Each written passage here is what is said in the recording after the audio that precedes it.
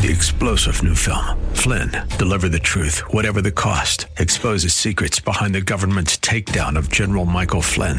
Flynn knew what the intel world had been up to. He ordered the first audit of the use of contractors. This set off alarm bells. He told the truth. He was the most dangerous person for Donald Trump to hire. They had to get rid of Flynn.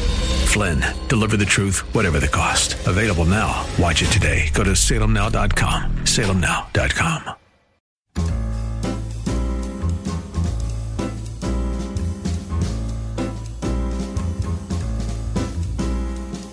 Welcome to another edition of The Ride Home with John and Kathy, live from the Salem-Pittsburgh studios.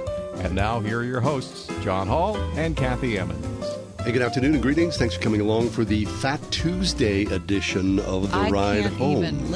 I came in to the Word FM studio here today, like I do every day with my little tea. Yep, I got mine too. All of a sudden, I'm surrounded by snacks. Trail mix. I've got trail mix, which is my favorite. This is my absolute favorite. With trail mix, you got your peanuts, your raisins, your M&Ms. It's delightful. That is, and even some almonds in there, which I'm eating some of. Sure, fine. I am. And then licorice. Black licorice. I read, like Twizzlers. Fine. I mean, that's not licorice. I mean, it's like it's a snack. I don't mind it's not like I don't mind it either, but it's not this. No, those are chunks of thick black licorice. Stopped at Trader Joe's today to grab a few Valentine's Day things. I love this. I would bite into it now, except that we have to continue on the air, and then I'm going to have a hard time. So I'll wait for the commercial break. But right. John, thank you for supplying us in this way. Well, in lieu of pancakes and syrup and whatnot, right? I mean, this is awesome. I'm going to step away here. I'm going to say this publicly, so I adhere to this. I'm going to step away from sugar. Oh, okay. Yeah. Me too. Oh, hey, good for you. Okay. I decided, yep. All right. So is my wife. No way. Yeah. Okay. Sugar-free Lent. This is going to be really hard, isn't it? It's horrible. It's going to be really hard. Oh, it's going to be really hard. Sugar. It's going to be really hard. So I'm going to eat sugar all day long today. Okay, great. Go into a little sugar coma. Great. Should be passed out about 9 o'clock. So tomorrow should be a nice day here on the show. I'll be laying there babbling. Oh my God. All right, very nice. Big show today. We do have a big show today. We're going to be talking a lot about faith and work and what it means to have both, mix those, keep them separate, all sorts of things like that. That's right. The Jubilee Conference coming up this weekend at the Convention Center downtown. It's a convention put on by the Coalition for Christian Outreach, better known as the CCO. That's what they talk about for the whole weekend. Yep. What does it mean to have a vocation, and not a vocation where you separate it from your faith, but your faith informing your vocation and your calling from God being that? Yeah, integrated in all aspects. Yeah, if you're supposed to be a great, engineer, or you're supposed to be a great plumber, then that can be your ministry through the power of the Holy Spirit. That's not a stretch to do that, is it? It shouldn't be. Right. But we have this weird dichotomy we've set up. There's a wall? Yeah, I do my work and then I go to church. But that's I don't think that's how God calls us to live. There's a richer, better way to live. Integrated in all And that's things. what Jubilee's about this weekend. Exactly. Okay, we'll talk about that. Anyway, with we've got guests. Two of our guests are from Jubilee, and really looking forward to talking to them. Very nice. But of course, the world continues to revolve. So, Kath, you present us with the news stories of the day. Without further ado, the top 4 at 4. For Tuesday, February 13th, John. Thank you. 2024. It's Galentine's Day. Galentine's. Are you celebrating Lexi, that? Happy Galentine's Day. Happy Galentine's Day. Nice. You're all smiley. I'll be texting my friends later. Oh, happy Galentine's. I don't have a thing set up. There's no gathering, but I'm going to take it seriously. Okay. Leslie, nope. Of course. Number 1. The Senate voted 70-29 early this morning to pass a $95 billion aid package for Ukraine, Israel, and the Indo-Pacific, with 22 Republicans joining most Democrats to advance the legislation after a proposal that would have paired such aid with border security measures fell apart in recent weeks. We've talked about that on the air couple times over the last week. The package now heads to the House, but Speaker Mike Johnson said yesterday the lower chamber is unlikely to take the legislation up due to its lack of border security provisions. And we have more stalemate, just in case you're wondering. Good job, guys. Number 2, the National Weather Service issued winter storm warnings across the Northeast and New England ahead of a nor'easter that could dump snow on millions of people in the region Monday into Tuesday. And here's the thing, it's perfect here. Perfect here. But my family that lives in New Jersey, they've got 14 inches of snow. Would it be us? Also, gusty winds. There's been some moderate coastal flooding. At least half a foot of snow is likely for parts of New York City. New York City Mayor Eric Adams said the metro area could see up to 8 inches of snowfall. New York City public schools are closed today, fully remote. At least a half a foot of snow also forecast for Long Island, and parts of interior Connecticut and the lower Hudson Valley could see more than a foot of snow. God bless them. That's Hope they're all from okay. CBS News. It looks beautiful at my sister's house. Does it? Yeah. Lovely. Stay Beautiful. at home, right? Where are you going? Showed her a picture of this, and I mean, I thought we were supposed to get rain and then snow. I think it just went east of us, just east. Number 3, the past, John, of Janesse Yvonne Moreno, the suspected Lakewood church shooter, includes a turbulent marriage, a contentious divorce, allegations of child and spousal abuse, a checkered criminal record, and a well-documented history of mental health issues, according to ABC News. Now, you're wondering why we're talking about this person. She's accused of entering Joel Osteen's Houston megachurch with her 7-year-old son before opening fire as hundreds of people were taking to their pews before a Sunday afternoon service. Moreno, 36 years old, has used multiple aliases, including several male alias. I'm not sure what's a real name and what's an alias, to be honest with you. I'm looking at this list of names in front of me. Well, the police department drilled down into this at a press conference. And what did they say? It was confusing. It's very confusing. I mean, I'm really not sure even how. Anyway, although it appears she has gone by both male and female names in the past, investigators' interviews and documents connected to her life so far show that Moreno has been identified as a female. You can read more about this very confusing story at ABC News. And number 4, according to early Nielsen figures, a whopping 123.4 million viewers tuned into the Super Bowl across networks and streamings, making it the most watched telecast in American history. That's cool. And that is your top 4 at 4. I mean, that's incredible. That is incredible. That is really incredible. So I wonder why this one was the most viewed. Swifties. Of course. Taylor Swift. Why didn't I think of that? Yeah, of course. I was like drilling into all the football possible. I was like, so do you think it's Pat Mahomes? They're finally thinking that he's going to be the best. I never thought that it was the Swifties. Right. It was an early Galentine's Day, right? The Swifties are there. Well, I'm glad you're here, John. Thank you. Pleasure. She's going to maybe beat the White House as well, if she can fit it into her schedule. It's hard when you're going back and forth between Tokyo and here. Yeah. I think it's Australia. Oh, is it? Right. Okay. Yeah, I'm up to date on that calendar. Just want to let you know. God love her. Okay, we'll take a quick break, come back. We'll be right back. It's the Tuesday, Fat Tuesday edition of The Ride Home.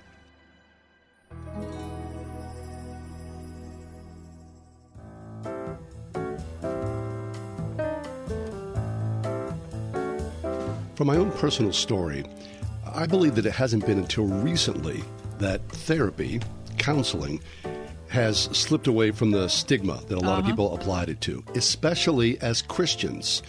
And what does it mean as a Christian to go into therapy and interested in having a Christian guide you through that therapy? Dr. Toya Jones is with us from the University of Pittsburgh School of Social Work. She's assistant professor of a BASW program director, a person of faith. She will be at this weekend's Jubilee, the Coalition for Christian Outreach, where she will conduct a workshop on what it is to be in therapy. Toya, welcome to the show.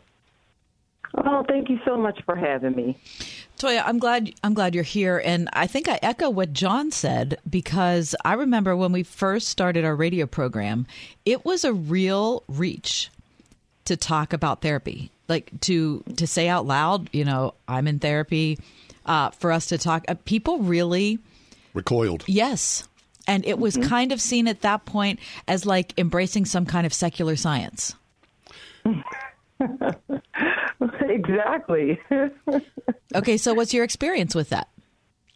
Yeah, so, I grew up in a black church, and a Baptist church. And so if you think the stigma was pretty daunting around the city and around the state, my goodness, growing up in that environment, we all know as Christians, God will fix anything. Oh, well, he absolutely will. Mm-hmm. However, he helps to fix problems and issues through other people. He gives us gifts as therapists, and we are there. Yeah. We are Christians. Sometimes we're undercover, and sometimes we hold our flag high with our cross, but he gives us gifts and talent and helps us to help heal other people.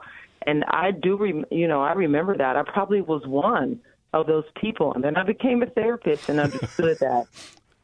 God works through science. He is the inventor of science. Yeah.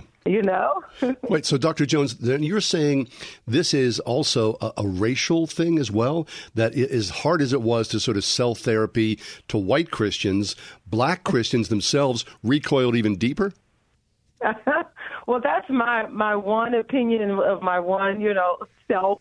I don't represent all black folks, but there's such a stigma that black folks don't go to therapy. Well, we absolutely do, and I see plenty of us in therapy. But it is that, it's that belief that is deeply rooted that, we don't talk about our business out in the street. Okay. Take that and join it with religion and faith, and we believe, all together as Christians, we believe that God, is the fixer of all problems and the healer of all things. He is, but nowhere in the Bible does it say that we can't combine therapy and the gifts and talents that God gives us, along with his scripture, his healing power. Like, where in the scripture does it say that? Nowhere. So it's our own stigma. It's our own upbringing that says, we can't seek any help outside of the church or outside of our home or grandma or auntie. It's just not true, and it's been passed down through generations. Yeah. I'm so pleased to see this generation. It's like, I think you all are getting it. Yeah. That we can have it all. Well, one of the reasons I think maybe we're getting it, and I'm not just talking about this current generation, but my generation, is because we got so desperate.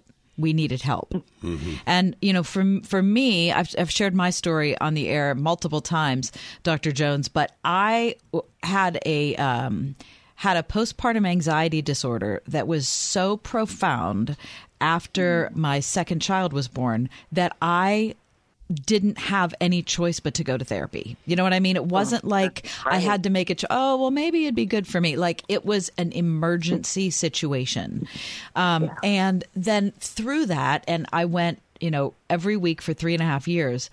After I was in it for a good 3 months, I realized that what I was experiencing, I was having a lot of hormonal issues and all those sorts of things, but I just had a lot of stuff from my past, from my own character, from, all of it, that I just realized how far I had to go before I could even kind of think of myself as healthy. And then since then, I've just been so immeasurably grateful because my life changed at that point. Really, my relationship with God became real. It's not that I was faking it before, but I just don't think I was mature enough to be able to be honest with God about really hard stuff. Mm-hmm. So wait, so then all that, then, Dr. Jones, is there a distinction? And I'm sure there is in some ways. People say, I'm going to go into therapy, but what about the difference between a secular therapist as opposed to a Christian therapist, and how should you follow that road?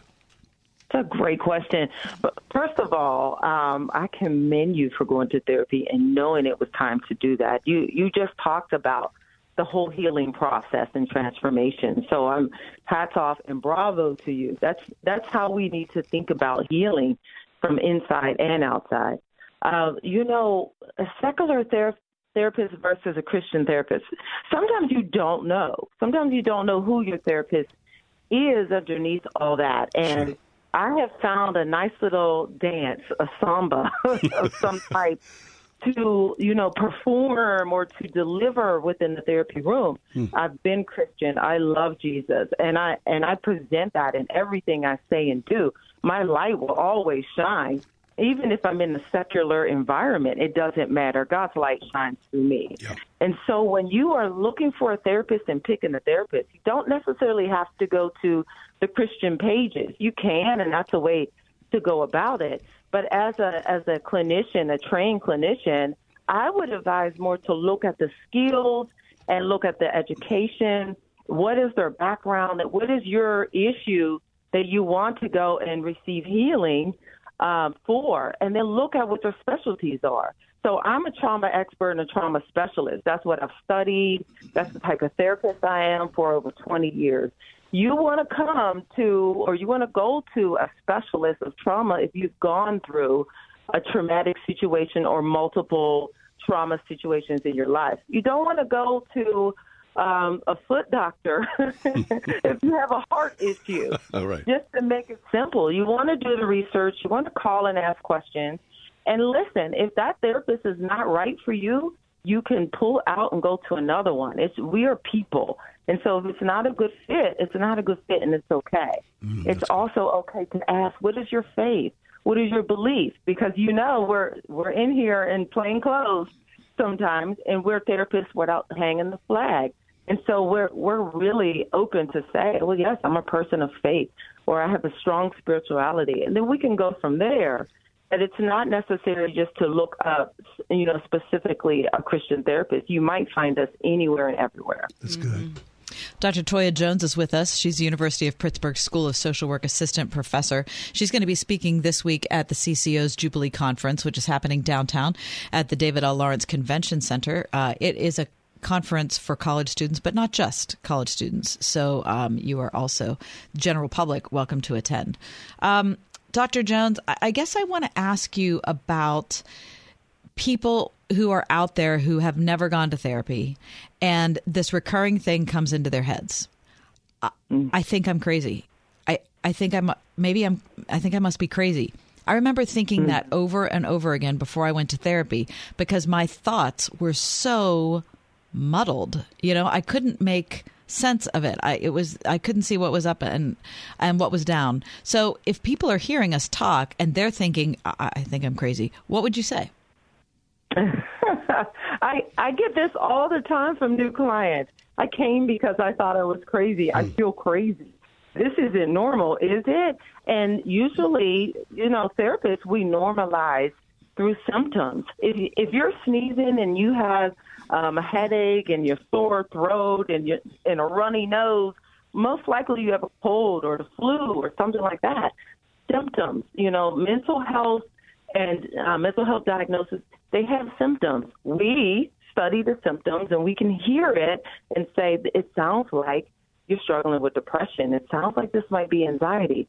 That is not labeling you. It is normalizing what you're going through so that you don't feel crazy. You're not crazy. You might have something crazy happen to you.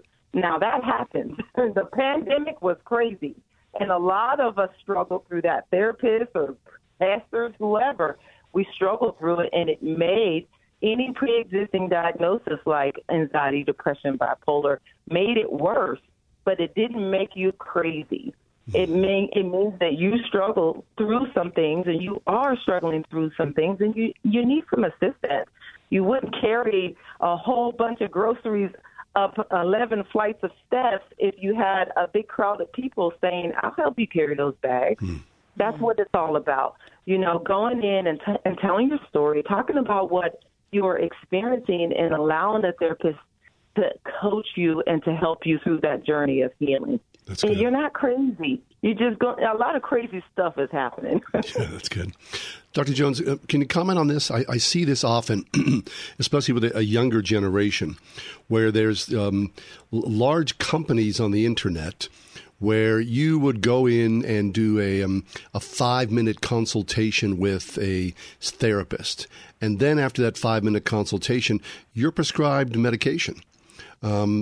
It seems to be a little off the track for me, but I see especially a younger generation doing this, just a short little visit, and then all of a sudden you're hooked into some sort of medication. Now, I'm not anti-medication. I believe that talk therapy and medication also can be extremely valuable, but in some ways it feels as though people exploit medication with the absence of talk therapy. What do you think about that? Well, We are a pill-pushing, take a Tylenol for every pain type of society. And, visiting just with my travels, visiting different countries and in Africa. And I noticed that people don't rush to medication quite like we do in America. God bless us. But we like our pill. Something hurts, something's uncomfortable, take a pill, take a medication. Yeah. And it's $1 billion industry. And so psychiatrists are who prescribe in the state of Pennsylvania. Psychiatrists are they're doctors, and they're medically trained to prescribe medication to whatever ails you. And I'm so glad that you said that you do believe in medication and therapy. I do too. But my clients, they know we're gonna look at all the ways that can help heal, like sunshine and walks and being around friends and eating healthy and drinking water and, things like that, playing with your dog. And, we look into all those things, music and art, before we look at medication. Sometimes the situation is at a point where you need medication to help balance, get you back on track, and then you can be weaned off. Some have to take medication for the rest of their life, but whatever it may be, medication should not be the first thing that you do. You have to try other methods, and there's so many treatment models out there. There's so many different practices. There's so many different ways of healing and getting through your situation. And we know the most powerful treasure, which is Jesus Christ. So we can call on him for any model that we use and become whole again. So those are my personal beliefs on medication. I don't knock it, but it's never the first choice. I agree with that. That's valuable. Yeah. So, Dr. Jones, as you came in and as you exit, we talked about you being at Jubilee this weekend at the David L. Lawrence Convention Center. You're going to do a workshop, yeah? Oh, I'm so excited about it. Last year, I was there, but as a singer. So I am a singer. Oh. Nikki Porter is my sister, and she leads the whole. Wait, Nikki Porter's is your genetic sister? My genetic older sister. What? You know that I've been friends with your sister for like 15 years. Oh, well, then you know how wonderful of a person she is. Are you kidding me? She's outstanding. We had no idea. Isn't she? And she didn't pay me to say any of that. No, she didn't pay me to say any of that either. Well, it never hurts. I'm the little sister. Let it be known. Very good. Try to say the opposite. But no, I am so excited. I sang last year. Now I'm singing this year too, but I get an opportunity to present. I'm just very excited. And I teach college students, so I get to merge my world. Oh, that's awesome. Being a Christian and being a professor. So I'm really excited, as you can see. I absolutely love it. And I do a podcast. It's called Healing Overflow with Dr. Toy. And a lot of the topics that I talk about are social work topics and therapy topics. And I get to bring that. I feel like I'm bringing it to a live stage because most of my audience are college students on Pitt campus and also the surrounding area. So I get to talk about something outside and in the open to the students that I really believe. I wholeheartedly believe in it, and I hope it'll be really helpful to the students. Well, it's been a real pleasure to meet you. It really has and been. I hope things go super well this weekend. That's Dr. Toya Jones, University of Pittsburgh School of Social Work Assistant Professor and speaker at this week's Jubilee. JubileeConference.com.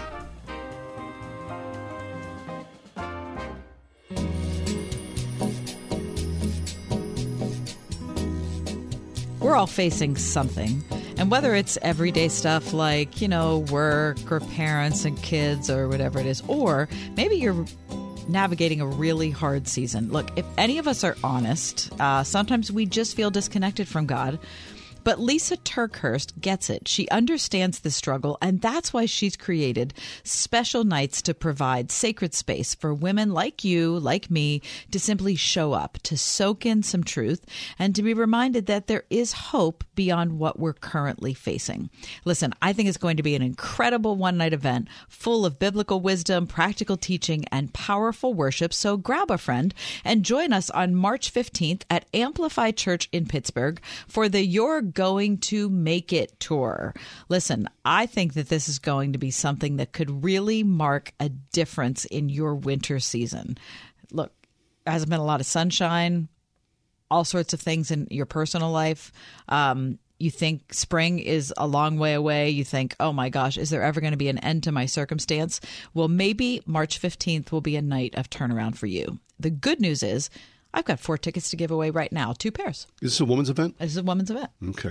2 pairs of tickets. This is advanced, right? But wordfm.com if you don't win the tickets.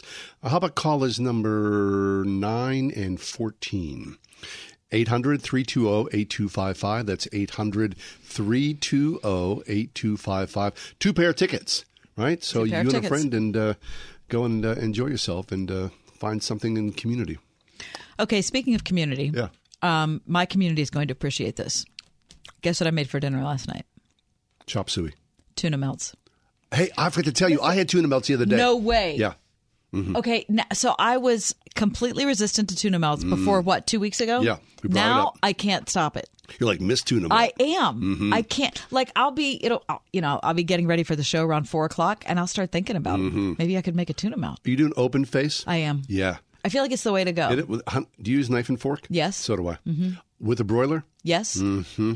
What about Jewish rye? Yeah, pumpernickel. Mm-hmm. Oh, I like with all the seeds. Okay, sure. Delicious. Yeah. When we're making the tuna, I'm putting in a little mayo, some Dijon mustard, and some onion. Okay. Delish. Okay, I'm putting in some cornichon. What? Those little, they're like French mini pickles. What? They're super duper tart. Really? Super duper tart. And they come marinating in a glass jar with little pearl onions. Get out. So I chop the onions up too. And the corn, put those in there. I have celery in mine, stone ground mustard, and the juice of a lemon. What the heck? Oh, we have pickle juice. Oh, that's like next level I'm stuff. I'm telling you. It's Holy heck. so good. It's super duper The aforementioned tuna melt. I can't believe I mocked it. Mm-hmm. I feel like, I hope this is enough. I've publicly repented. Well, I told my wife, I said, we talked about this the other day, and Cass said she hasn't had one in at least 15 years. My wife kind of snorted. Of course. Yeah, she's like, what? What's going on? Kind of, a little. I mean, maybe that was a little over the top there. Yeah. Sorry, honey. Listen, Now you're on board. I mean, I've got a lot to do today, but maybe that will happen tonight as well. Tuna Melt Tuesday. It's Fat Tuesday Tuna Melt. Exactly. Imagine. Live it up.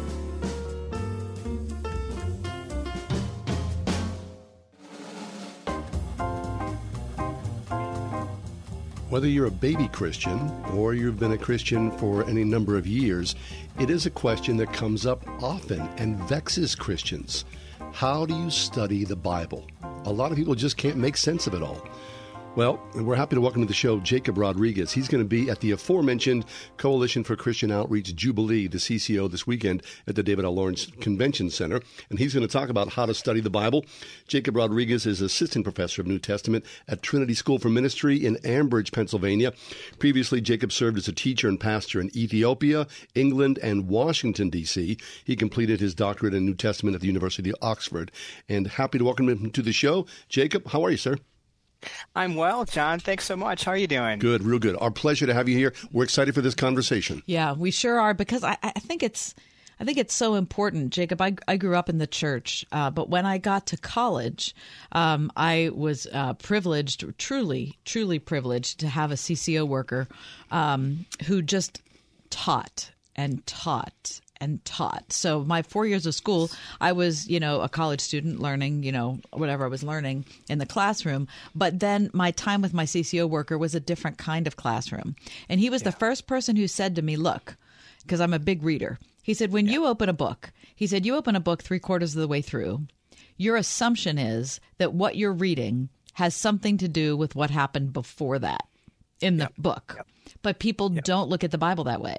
They assume, I'll just open it up and something really meaningful will jump out, or I can just I can just read about Jesus, or maybe I'll just have a New Testament only Bible. What's your response to that? Yeah, well, I think it's important to see, first and foremost, that the Bible is a story, a beautiful story that makes sense when you see its beginning, its middle, and its end, kind of the basic principle that we really internalize even as children when we ask our parents or our caregivers to read us another story. We know what it's like to be in a story, to be captivated by it, and to want the conclusion to come and have that kind of quintessential happy ending.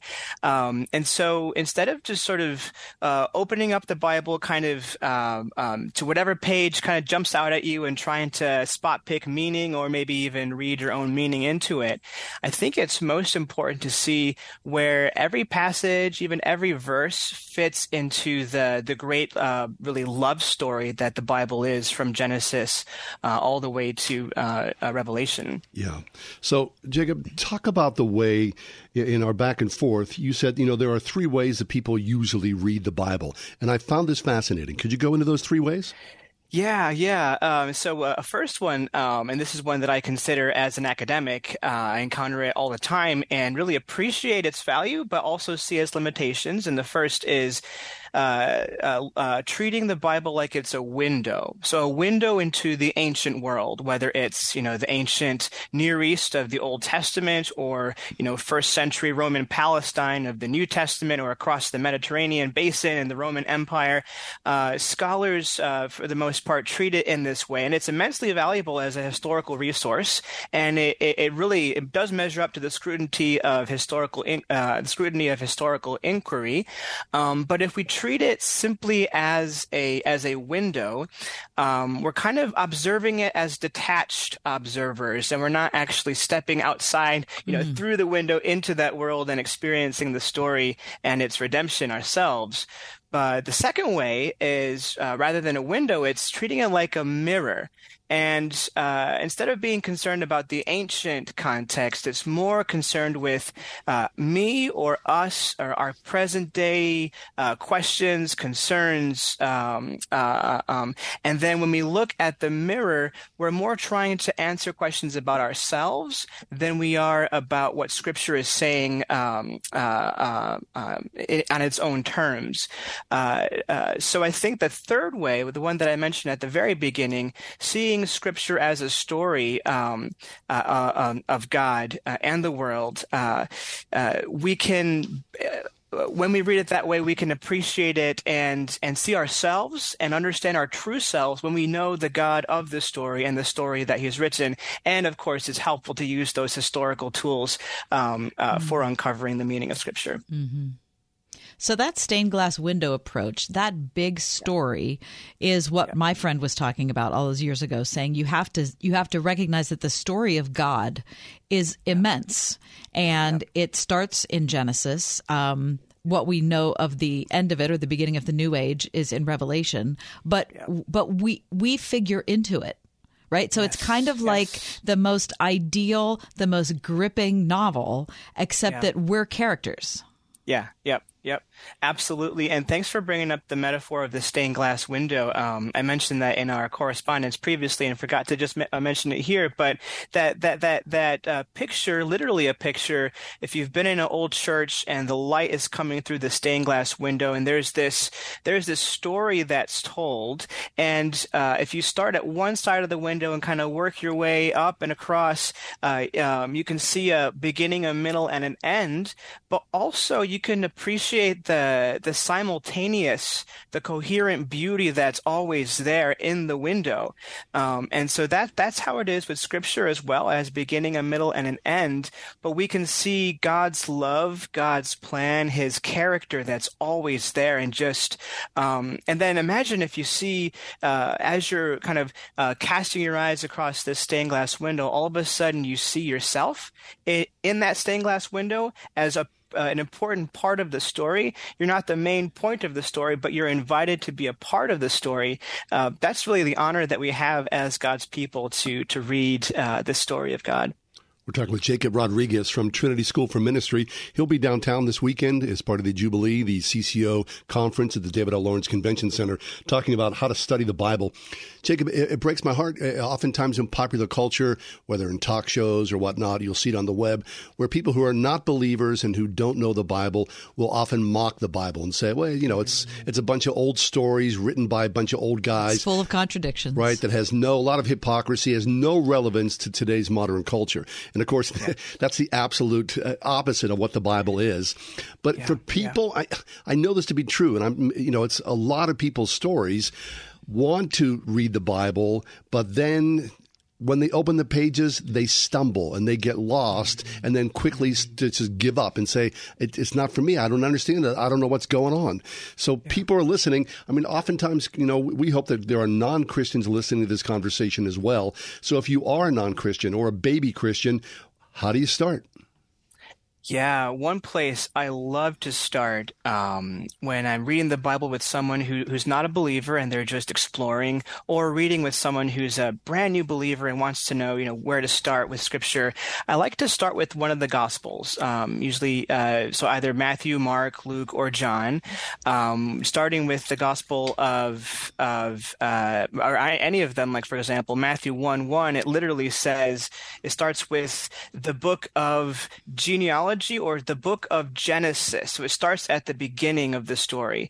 John 1:1 begins with, in the beginning was the Word, and the Word was with God. Or Mark 1, the beginning of the gospel of Jesus Christ. So the Gospels are clearly understanding their own position within the whole story of Scripture, and they clue the reader to start at the very beginning of the story. So it's a really good place to begin, and then it moves pretty quickly as you see the footsteps of Jesus and follow him as a real human being working in human history, and see how the world reacts when it encounters this man, Jesus of Nazareth.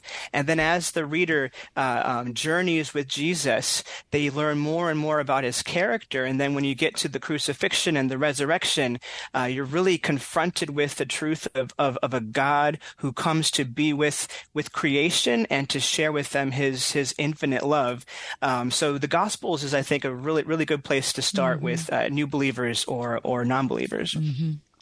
We're talking to Jacob Rodriguez, Assistant Professor of New Testament at Trinity School for Ministry in Ambridge, PA. Jacob, what do you think about the people that say, it's a start of a new year, I'm going to read the Bible through, I'm starting in Genesis 1, and I'm going to hit the end of Revelation, and it's going to be a terrific year. And February 13th, they're done. Exactly. Yeah, usually around the time they get to Leviticus and the sacrificial codes, etc. Right. Yeah. So what's your comment on that? And I'm assuming that you think that there's probably a better way to approach it.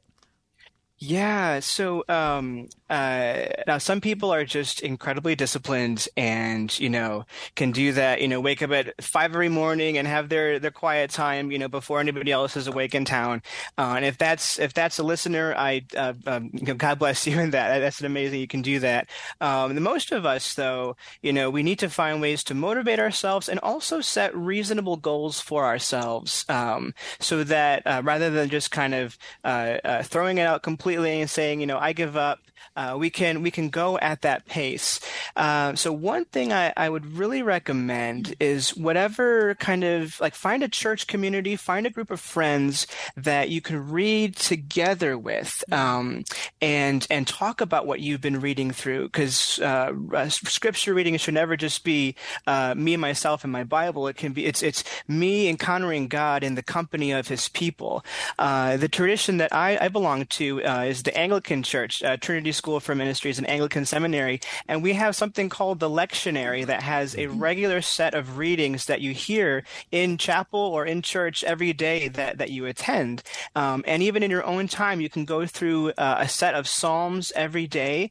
And so you're engaging the Psalms as you talk to God, like 1 or 2 Psalms a day. And then you're doing 1 or 2 chapters a day with hundreds, thousands of people across the world that are following following that same reading plan. So that's one way to do it. It's not the way to do it, but I think the common theme is reading in a community that can encourage one another, that together we're encountering God by reading His Word. That's beautiful.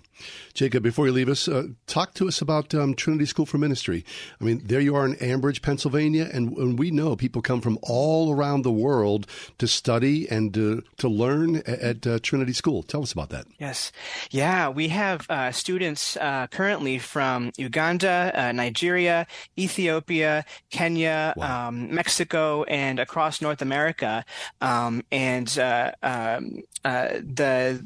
ordinands, the seminarians who come and study mostly are being sent out to the Anglican Church in North America and to the North American Lutheran Church and also to some Presbyterian denominations. But we're more than happy to welcome people from all different kinds of Christian backgrounds. The meat and potatoes, or the rice and beans of our life together, is what we would use. The word we use is a liturgy. That's a regular worship of the living God in community. And so we start every day with chapel, where we hear God's word read and we pray corporately and lift our own prayers up to the Lord, and we sing a hymn together. And then we go into the classroom and engage the mind. We get into the nitty-gritty questions of Scripture and of theology and of talk about God, and how we apply it to our current ministries and our future ministries. And that really forms the ecosystem of the spiritual formation that we're all about here at Trinity School for Ministry. Outstanding. Wow. It sounds very powerful. Yeah, and it's been a real pleasure to have you on the show, Thank you, Jacob. Thank you. It's a delight. Jacob's assistant professor of New Testament at Trinity School for Ministry in Ambridge, but he's going to be this weekend at the CCO's Jubilee. His workshop is called How to Study the Bible. Again, Jubilee for whatever college student you know, but not just limited to college students, open to anyone. This weekend, David L. Lawrence Convention Center. Find more info, jubileeconference.com.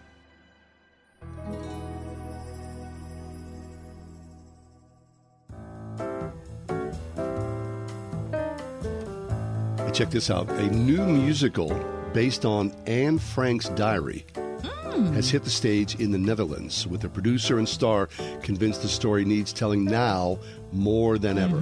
It's called Ji-an, Yours on Anne, which sticks faithfully to the account of the Jewish teenager whose story of hiding from the Nazis in wartime Amsterdam has become, of course, famous around the world. The stage consists only of a concrete Star of David, divided into sections representing the rooms in the secret annex where the Frank family and 4 others hid for more than 2 years. The 8 characters rarely leave the stage, perching on bits of luggage, their only worldly possessions, creating a sense of claustrophobia throughout the production. We were only there for a couple of hours, said the producer, and they were there for 2 years, and they didn't know that they were going to be there for 2 years. The musical, is shown for the first time on Saturday to a full house in the northern Dutch town of Benschenk, is a reboot of a 2010 production. The current events inspired the reboot to make Ji-an 2.0. Of course, incidents of anti-Semitism in the Netherlands doubled last year and around the world, according to a recent report by the CEDI group, which monitors such episodes. Anti-Semitic attacks have risen around the world since the Gaza war erupted on October 7th, sparked by an unprecedented attack by Hamas militants on Israelis. The songs in the musical chart the range of emotions portrayed in the diary, with moments of happiness and joy interspersed with a haunting sound of bombing, police sirens, and the screams of Anne as she wakes from nightmares.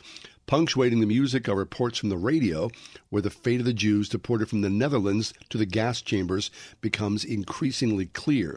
The play ends with a powerful final number where the characters believe liberation is imminent. Hearing the news of D-Day, they dance around and sing "Finally Free," picking up coats stamped with yellow stars of David and preparing to leave their waiting room. But then the song is interrupted by a police siren as the family is betrayed by the Nazis. One by one, they leave the stage as the actors playing Otto, Anne's father, reads out their fates. Died in Auschwitz, died in Bergen-Belsen. The production will continue on for a couple of months. the new production of The Diary of Anne Frank in the Netherlands.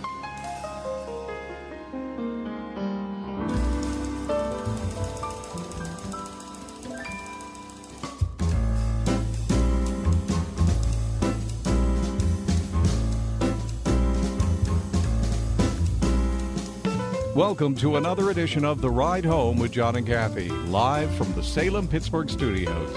And now here are your hosts, John Hall and Kathy Emmons. Well, greetings. Good afternoon to you. Thanks for coming along for the 5 o'clock hour of the Tuesday edition of The Ride Home.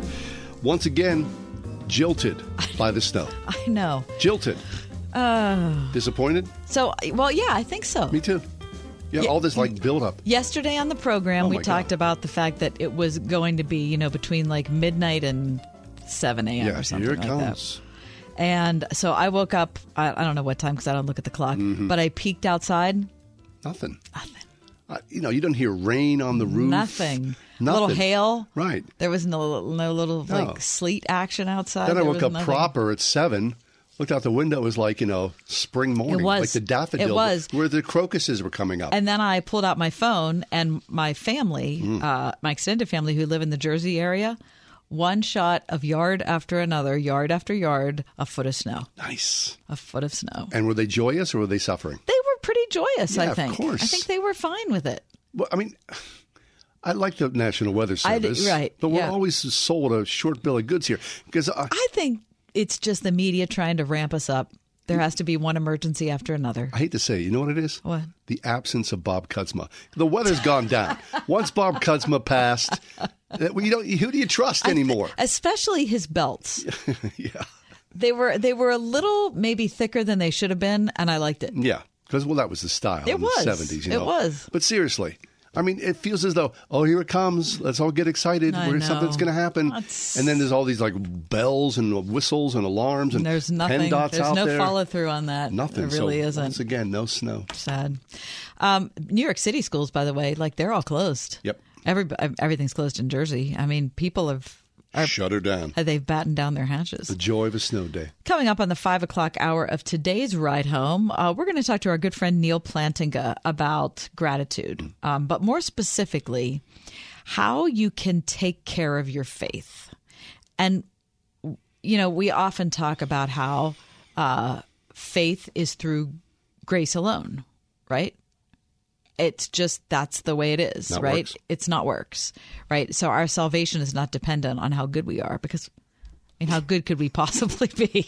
Get up out of the gutter, Johnny.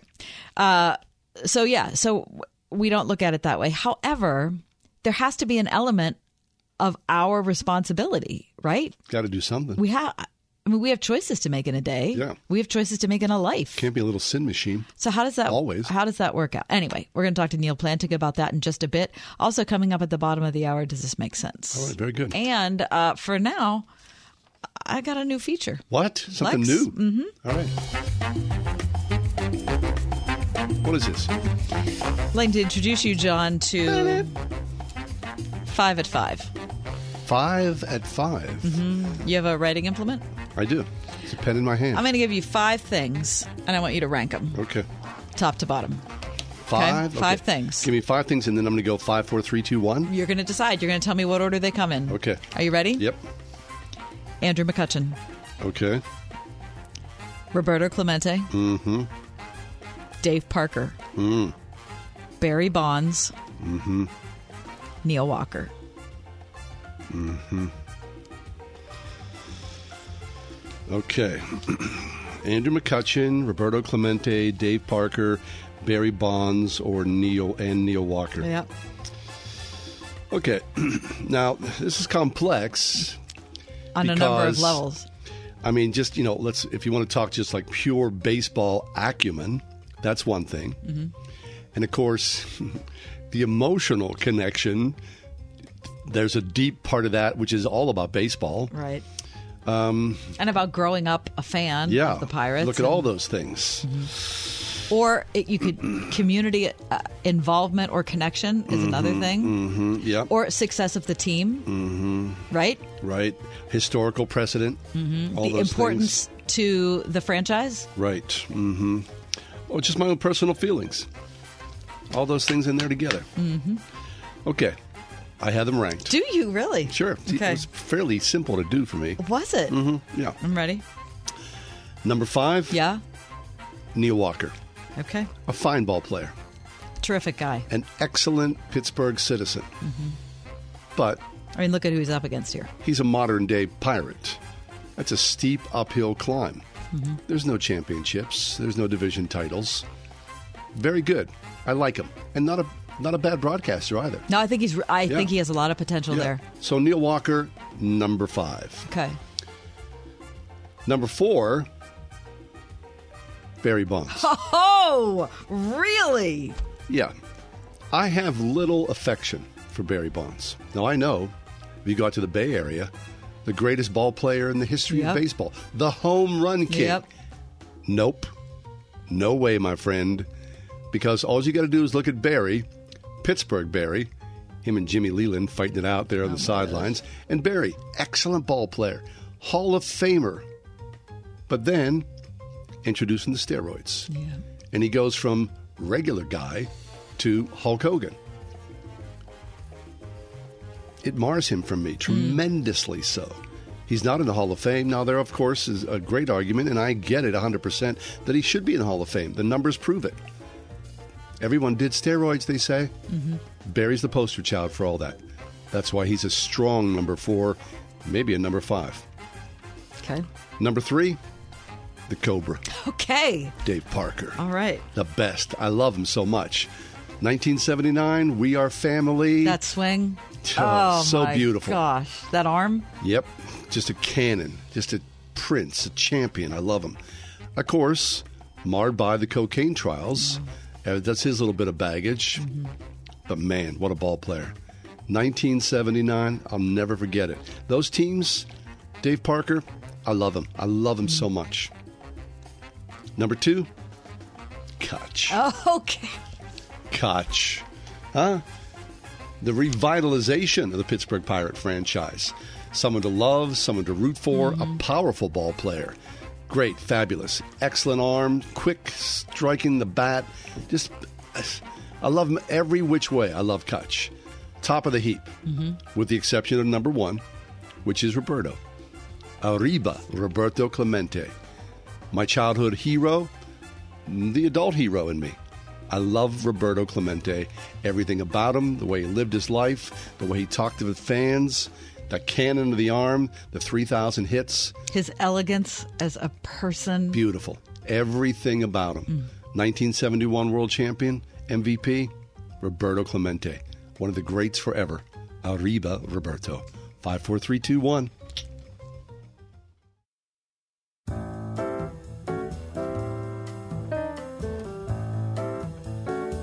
We are happy to welcome back to the Word FM airwaves Cornelius Neal Plantinga, who is a senior research fellow at the Calvin Institute of Christian Worship and president emeritus of Calvin Theological Seminary in Grand Rapids, Michigan. Neal's been with us over the years. We've talked about one of his books that we absolutely love. He's got a brand new work out called Gratitude: Why Giving Thanks is the Key to Our Well-Being. Neal, welcome. Thank you, John. Glad to be back with you. Neal, this word sanctification, it's a big word. I don't mean that it's hard to pronounce or that it's difficult to say, but it certainly encompasses a lot. For people who've never heard the word, can you explain it?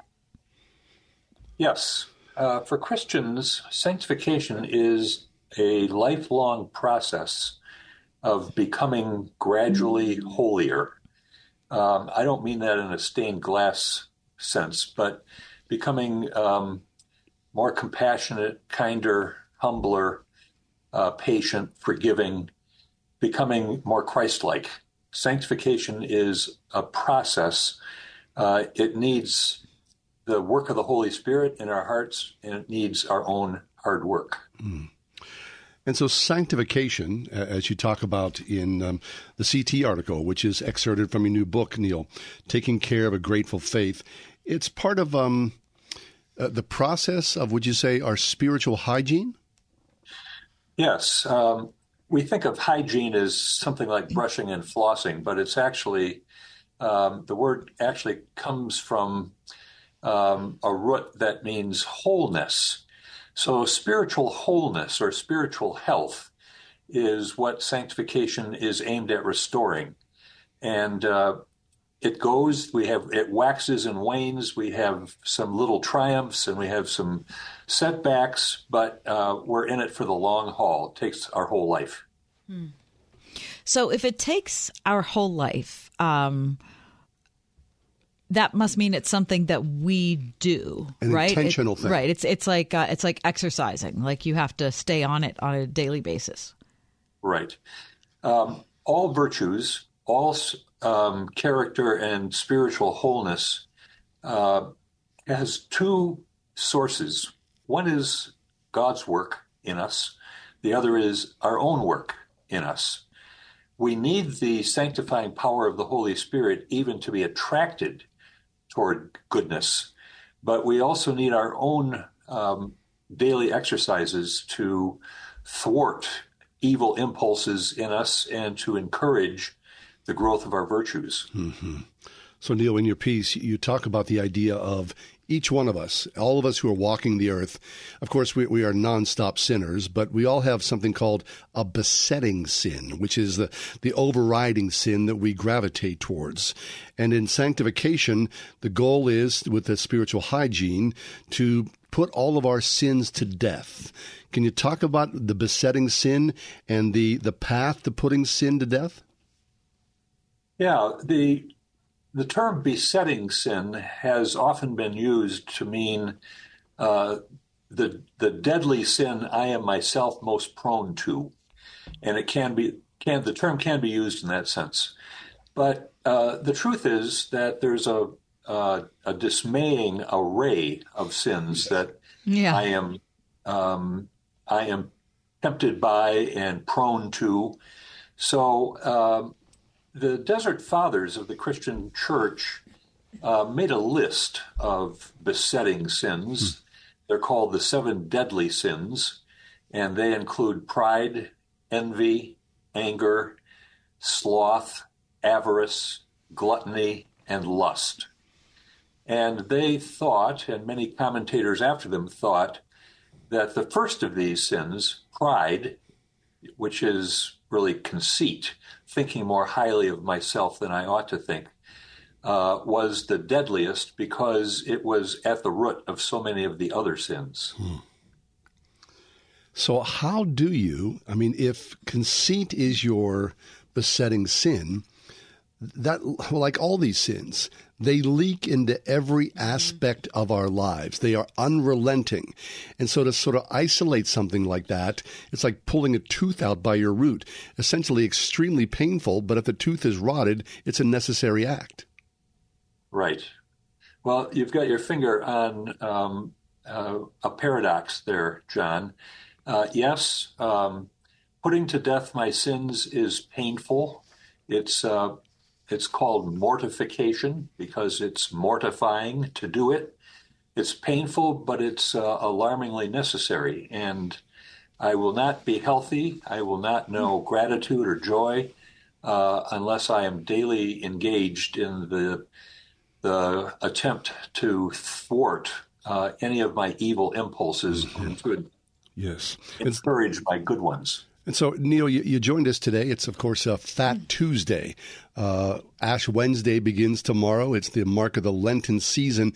And I think, Christians, well-meaning Christians around the world, look at this as the beginning of a different season where you try to strip away a piece of that to draw closer to God. Can you talk about that? Has this been something of your walk, or is this a particular sort of a spiritual side that maybe you're not attuned to? Well, I think it's apt, John, to point to Lent and to Ash Wednesday. Unfortunately, in much of the church that pays any attention to Lent at all, it's gotten to be routine. Namely, you give up something. Maybe like Huckleberry Finn, you give up watermelon because it's not in season. Right. But in any case, you give something up. But the fact is that mortifying our sins is a daily process year-round. We may deliberately bring it to mind more during Lent, and I think that's appropriate. But it's not going to be any news or any surprise to Christians in Lent that they have to mortify their sins. They've been at it year around. So you write in your article for Christianity Today that this is a wonderful exercise of dying and rising. Can you explain how those two things work together and what that's like practically in your life? Yes. It was maybe the central dynamic that St. Paul taught for achieving a Christian life from our side, and that is that we have to die and rise with Christ. Paul thought of this in 4 distinct senses. You can find them all kind of mashed together in Romans 6. But he was convinced that we died and rose when Christ did, because he was the second Adam, the head of a whole new race. So wherever the head of the body goes, the body also goes. So we died and rose back when Jesus Christ did. But then Paul also suggests in Colossians 2 and 3 that we died and rose in our baptism, because in our baptism we are identified with the dying and rising Christ. His events become our events. And then in Colossians 3 particularly, he says, since you have died and risen with Christ in those 2 first senses, keep the rhythm going, keep on dying, keep on rising with Christ. And his sense of dying with Christ is putting to death our sins, our lust, our greed, our slander. And his sense of rising with Christ is to wear the baptismal robe of Christ, consisting in Christ's virtues. So clothe yourselves with compassion, kindness, humility, gentleness, and patience. So putting to death our old self and then encouraging our new self with its attendant virtues is his third sense of dying and rising with Christ. And he regards all these as rehearsal for the day we physically die and the day at the end of the era when Christ returns and we rise to meet him. So 4 distinct senses of dying and rising with Christ, and the one that has most to do with sanctification is the third one, putting to death what ails us, encouraging to come to life like Jesus walking out of his tomb, our new self clothed with the virtues of Christ. And so that dying to self and then rising to be Christ-like, a daily surrender, an exercise in many ways. People could say it seems so futile, but it is a necessary thing that we must do to draw closer to Jesus, yes? To die and then to rise, a daily thing. C.S. Lewis commented that he tried to begin each day by handing the day over to God, and then he remarked that by the time he had quit shaving, he'd try to get most of it back. Yes. It's the human condition, is it not? That's the human condition. Yeah. Well, Neil, with only a minute left, for people who are listening to the program who maybe they've never been in a church, maybe the Christianity seems wacky and weird to them, and this seems like some kind of talk that only goes on in a monastery. Can you talk about just the reality of it? And the dailiness of it?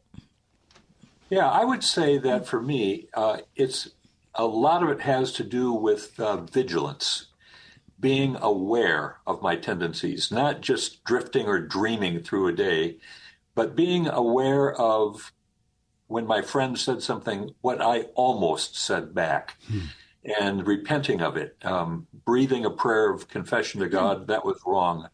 Oh, Lord, I should not have done that, and I will try not to do that again. Vigilance, you don't have to pray out loud. You can pray in the sanctuary of your mind because all is open before God. Neil, always a pleasure. Thank you so much. You take very complex things and distill them down for us, the common people. We appreciate your time here with us. Always a pleasure to be with you, John and Kathy. Thank you. Cornelius Neil Plantinga, his brand new book is called Gratitude: Why Giving Thanks is the Key to Our Well-Being.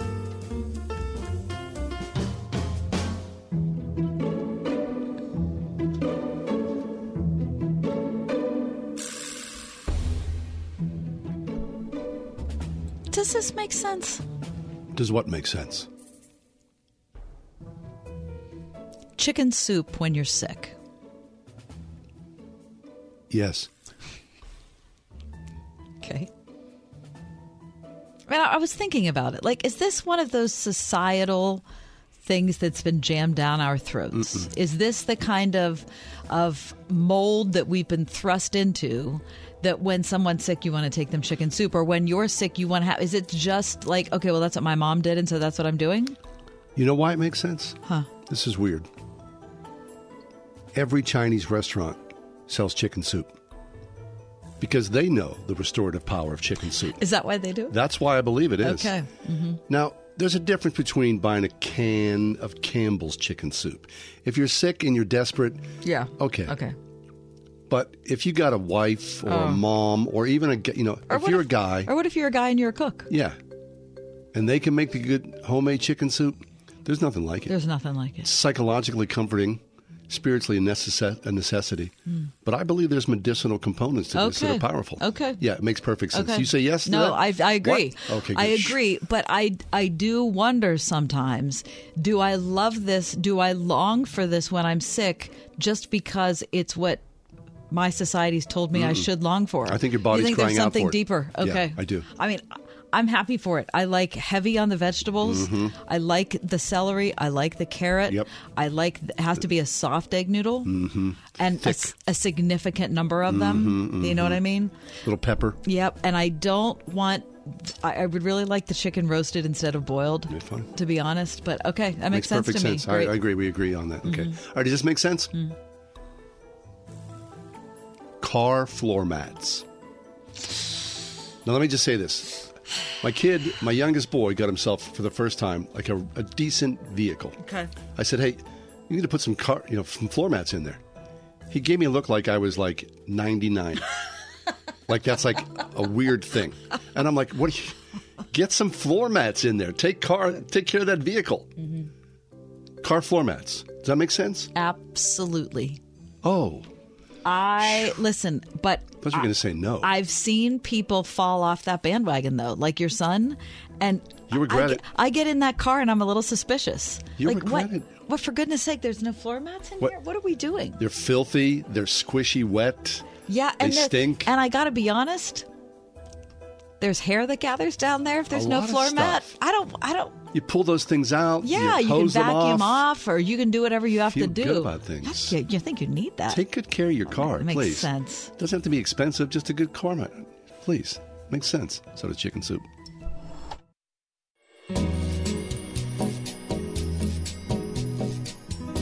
So here we are. It is a day before Valentine's Day, and of course, lovers all over, right? Doing the love thing. Right. It's more than just Taylor and the love thing. Travis. When you were in the dating mode and met your husband, yep. When you first met, were you like, holy smokes, that's the guy? No. 2 years later I was, but not when we first met. No love at first sight there. No. And it was more like that for him, and I found that very annoying. Like he was a little puppy boy. He wasn't a puppy. He was just, he kept coming around. Well, when I'd already told him that I wasn't interested. Mm-hmm. But he couldn't give up? He didn't give up. He got his prize in the end. At the end. Because he kept coming around, right? Yes, but it did take me a long, long time. So there's an article in the Wall Street Journal. Headline is, "Don't buy the soulmate myth. Romance is not enough to forge a stable and happy marriage." That's painful to hear on Valentine's Day, isn't it? Yeah. The soulmate. Like there is a person, that one singular person that you are meant to be with. Mm-hmm. Well, I think that's total bunk. It is massive bunk. Complete. Right? Yeah, complete. And a complete joke. And I was surprised to read in this article that a recent survey showed that 80% of those under the age of 30 take this view. What? Of a soulmate? 80%. 73% of all Americans. Really? Okay, I remember my high school girlfriend. We broke up and I was crushed. Name? Mary. Mary. John and Mary. Oh. And she was a year older than me. And then she went off and, crushed me. Mm-hmm. I was like, ugh, beside myself. It's the grief is overwhelming. The first breakup. Oh, it was like, was there another breakup? No, I mean, like the first time your heart's been broken. Oh, yeah, terrible. The pain is like... And my mom, she was pretty cut and dried. She says to me, Johnny, plenty of fish in the sea. And I was like, but I want that fish. I wanted that fish. Mm-hmm. I could not believe it. Yeah. I couldn't. I thought that was my soulmate. Yep. So 80%. And then you miss your soulmate, and then you might as well just hang it up for the rest of your life. Right. I'm going to sit on the sidelines. Because I missed my soulmate. Old maid, sit in the shade, drinking a glass of lemonade. Yeah. That's what I thought. Or from now on, you're just going to have to settle for second best because that was your soulmate. Right. That's a horrible. It's a crazy expectation or label to put on a relationship, whether real or imagined. I mean, little did you know, at 16, there's a road ahead. And what a road it was. And now that you can look back on Mary, I'm sure she was a lovely person. Lovely. But you can imagine that would have been a difficult relationship. I mean, I'm not going to say it was, but I mean, I'm glad where I am. Exactly. Yeah. The soulmate myth. I think it's a total myth. There's an article, and the reason we're talking about it is it's in the Wall Street Journal. It says, "Don't buy the soulmate myth." I think you might have said that at the beginning. I did. If you weren't listening, if you had tuning in there, you might have been thinking about something else, perhaps your soulmate. I was thinking about something else. Because I did say that. But as I said it, I was like, wow, this sounds really familiar. Thank you. Men and women who buy into the soulmate model appear more likely to end up divorced. This was apparent in the 2019 California Family Survey conducted by YouGov, which is the Institute for Family Studies. We've had people from that organization on our program several times.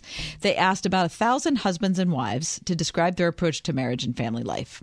They had to pick whether they saw marriage through the soulmate lens as mostly about an intense, emotional, romantic connection, or through the lens of family, viewing marriage as about romance, but also about kids, money, and the raising of a family together. Right. Now, not to dissuade the soulmate. No. Because, when romance strikes, and it's burning hot. Of course. Hunka burning love. Right. Exactly. And you want that. You need that. Exactly. But there's a long road also, right?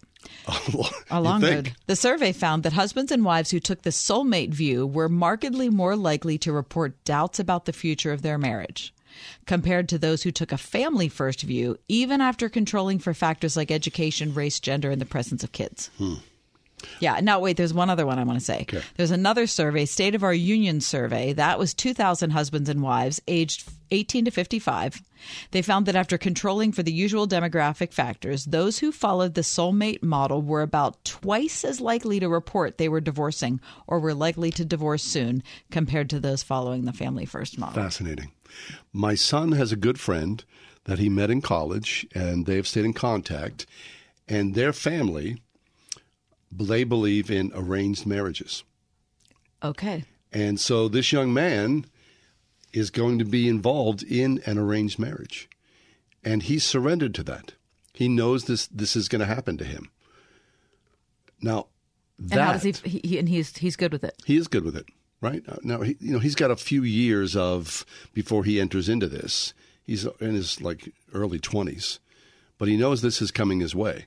And you think about that model.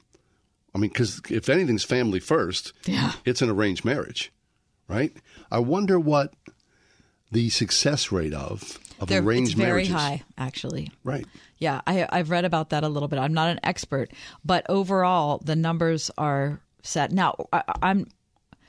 For better or worse. Yes, and the particular series of stories I've read did not address forced marriages, like like a child who's 14 and marrying somebody who's 60. It was not that sort of thing. It was just it seemed traditional like families traditional coming together. families, ethnic families who who had this as a belief and tradition, and satisfaction was high. However, that's not a typical 21st century American viewpoint, not by any stretch of the imagination, right? But it does take a lot of the drama out. It could take a lot of the highs out. It also could take some lows out. Mm-hmm. If you're, I'm thinking of this young man who's a friend of your family. He doesn't have to kind of be concerned about the dating game. He's not swiping right. Exactly. Right. At the same time, you want to love who you love, right? You want to fall in love with that woman that you think that you've been searching for, and there she is. She makes your knees buckle. You tremble at the thought of her. Right. There's something that's so beautiful, isn't it? Right. But then somewhere, either after the knee buckling or commensurate with the knee buckling, there is a decision that you're making that when the knees don't buckle, you're not leaving. You're going to show up and be there. Right. No matter what. Till death do us part. Right. That's a sobering vow. It is. So we live in a weird society, right, where, look, here's Valentine's Day tomorrow. We're all about the love, but it often is superficial. So growing into mature love, right, is a process, and it requires that commitment to say, I'm staying regardless, and I need you to stay as well. I can't let you can't bolt. Right. We got to work this out. Two imperfect people, and especially in a Christian marriage, coming together with Jesus in the middle, how are we going to do this? That's our best shot at staying together and raising a family and being happy. Right. It's so complex. Now, listen to this. Back to the Wall Street Journal. The soulmate model fails to see that happiness in life and love is less likely to be found when we pursue it directly. Pursuing your own happiness is like chasing a mirage of water across a desert. As many of the great philosophical and religious traditions of the West instruct us, from Aristotelian ethics to the Torah and the Christian gospel, happiness is more likely to appear when we set our compass on destinations beyond ourselves and our own desires. How about that? Well, that runs anathema to where we are. Seek ye first the kingdom of God, right, and everything else will be added. Because we're not good when we live for what we want only. We're not good. We're a hot mess. Yeah, but we get better. We grow wiser when we have our eyes set on something else, and God forms the rest of our characters through it. I think that's a really good point. But that's a hard awakening. And you can't tell someone that, unless you're super mature in your 20s or whenever you get married, that this is the road ahead. Because people want to love, right? You need the love. And when you see the Taylor Swift, Travis Kelce thing, there's something so wonderful about seeing people care for each other. It's wonderful. Yeah. And we shouldn't be too cynical to appreciate that when we see it, whether it's two famous people or it's two people who live next door. The backlash around that surprises me. It's sad. I think the backlash is just envy and cynicism mixed together. Yeah, I would buy that. Because if you would talk, I think probably 9 out of 10 people would nod their head. And if that was them, they would say, yes, I want a piece of that. Right. Right? So I am surprised by the weird backlash, because we live in a society that prizes romantic love almost over all things. Although until recently, until we all, people are starting to swipe right. And right. I think to be a young person in today's fractured romantic culture, like all things, that these kids are guinea pigs for the social media, whatnot. It's a very difficult and I'm sure painful way to go out and find something that is of value and worth to you for the long term. It also says here in the journal article that couples who have regular date nights are about 15 percentage points more likely to be very happy in their marriage. How about that? Yeah. So it's not like romance has to die, or romance needs to be, subdued. No, it's not that. It's just that. In fact, it calls it a paradox here in the article. The paradox of contemporary marital happiness is that husbands and wives who don't focus on being in love, but instead recognize that love is a decision to care for their spouse, kids, and kin, are more likely to find themselves happily married. Very good.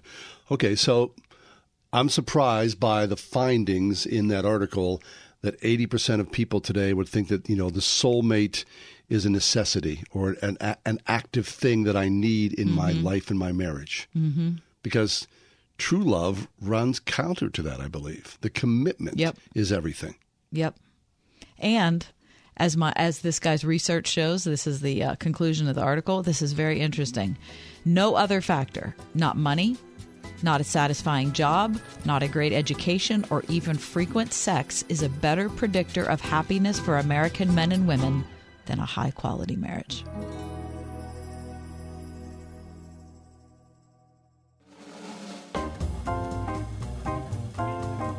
This is one of those years where Ash Wednesday and Valentine's Day fall on the same day. This happens, right? Mm-hmm. So today, of course, is Fat Tuesday. Mm-hmm. Mardi Gras is a flame. Yes, it is. Today's the last day of it. Probably literally. Yeah. But I think in a lot of families, they're doing pancakes this evening, right? Sausage, bacon, syrup, all that. We just had like this massive amount of trail mix. When I came into the studio today, John had prepared a Fat Tuesday repast. Mm-hmm. Yeah, so there was a lovely selection of trail mix. There was black licorice, which is one of my favorite things on earth. And it's made it a whole lot easier to get through the show, I'll be honest with you, with all of that with all of that sugar. I'll have a piece. I did say I was having a trail mix rush here just not that long ago.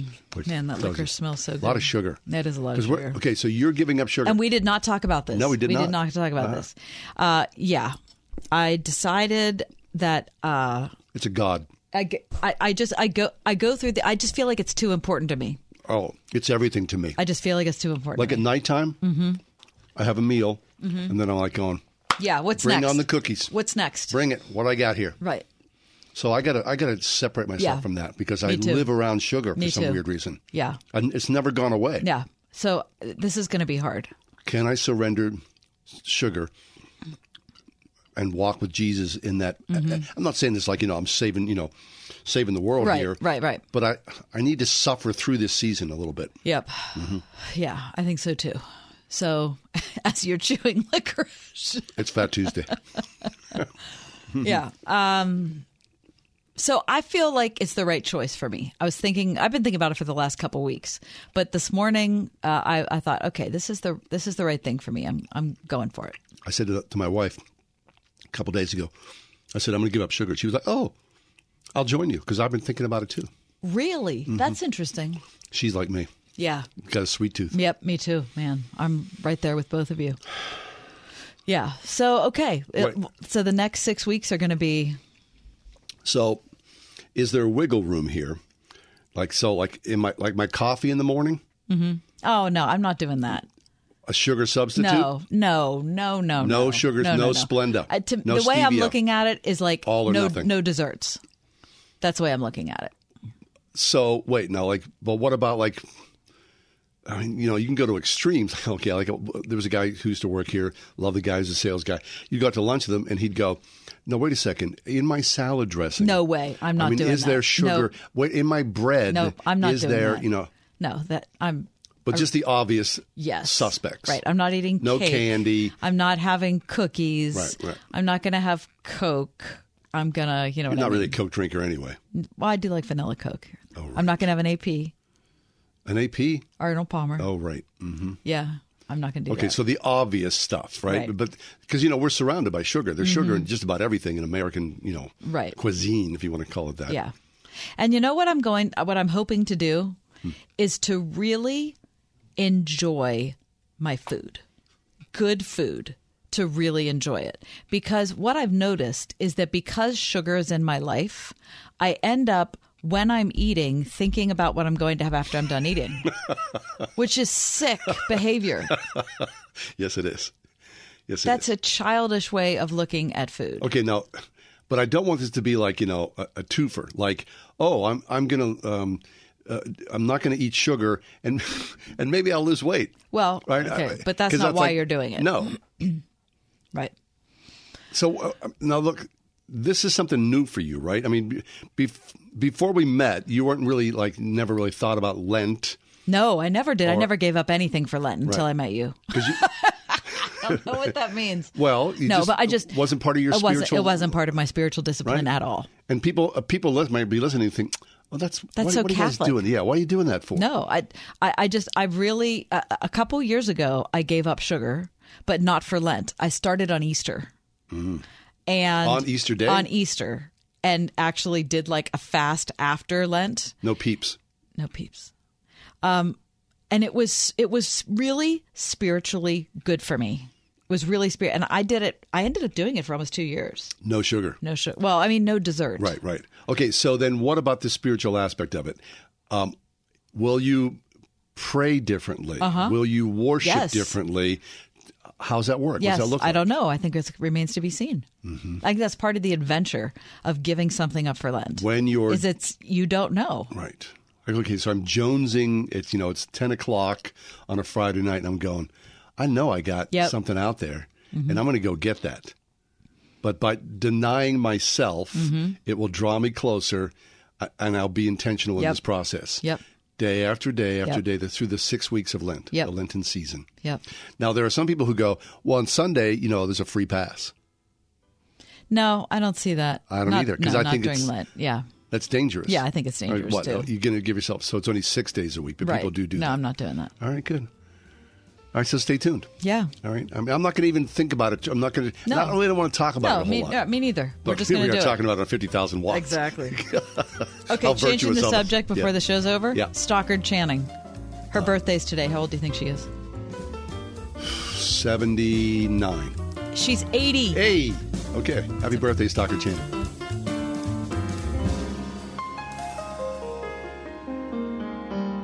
The Ride Home with John and Kathy, a production of Salem Media Group.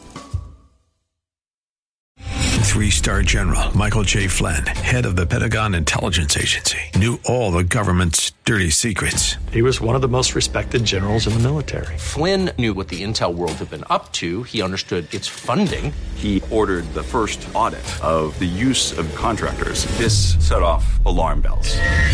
The explosive new documentary, Flynn, Deliver the Truth, Whatever the Cost, uncovers the facts behind this scandal. Flynn told the truth. He was the most dangerous person for Donald Trump to hire. I find out the worst enemy that I'm going to face in my life is right here in America. They took my assessment and they wanted me to change it. And I was like, I'm not changing it. They had to get rid of Flynn. With in-depth interviews, archival footage, and never-before-seen personal records of the man behind the headlines. I just felt like I was drowning. Flynn, Deliver the Truth, Whatever the Cost. Available now. Watch it today. Go to salemnow.com. salemnow.com.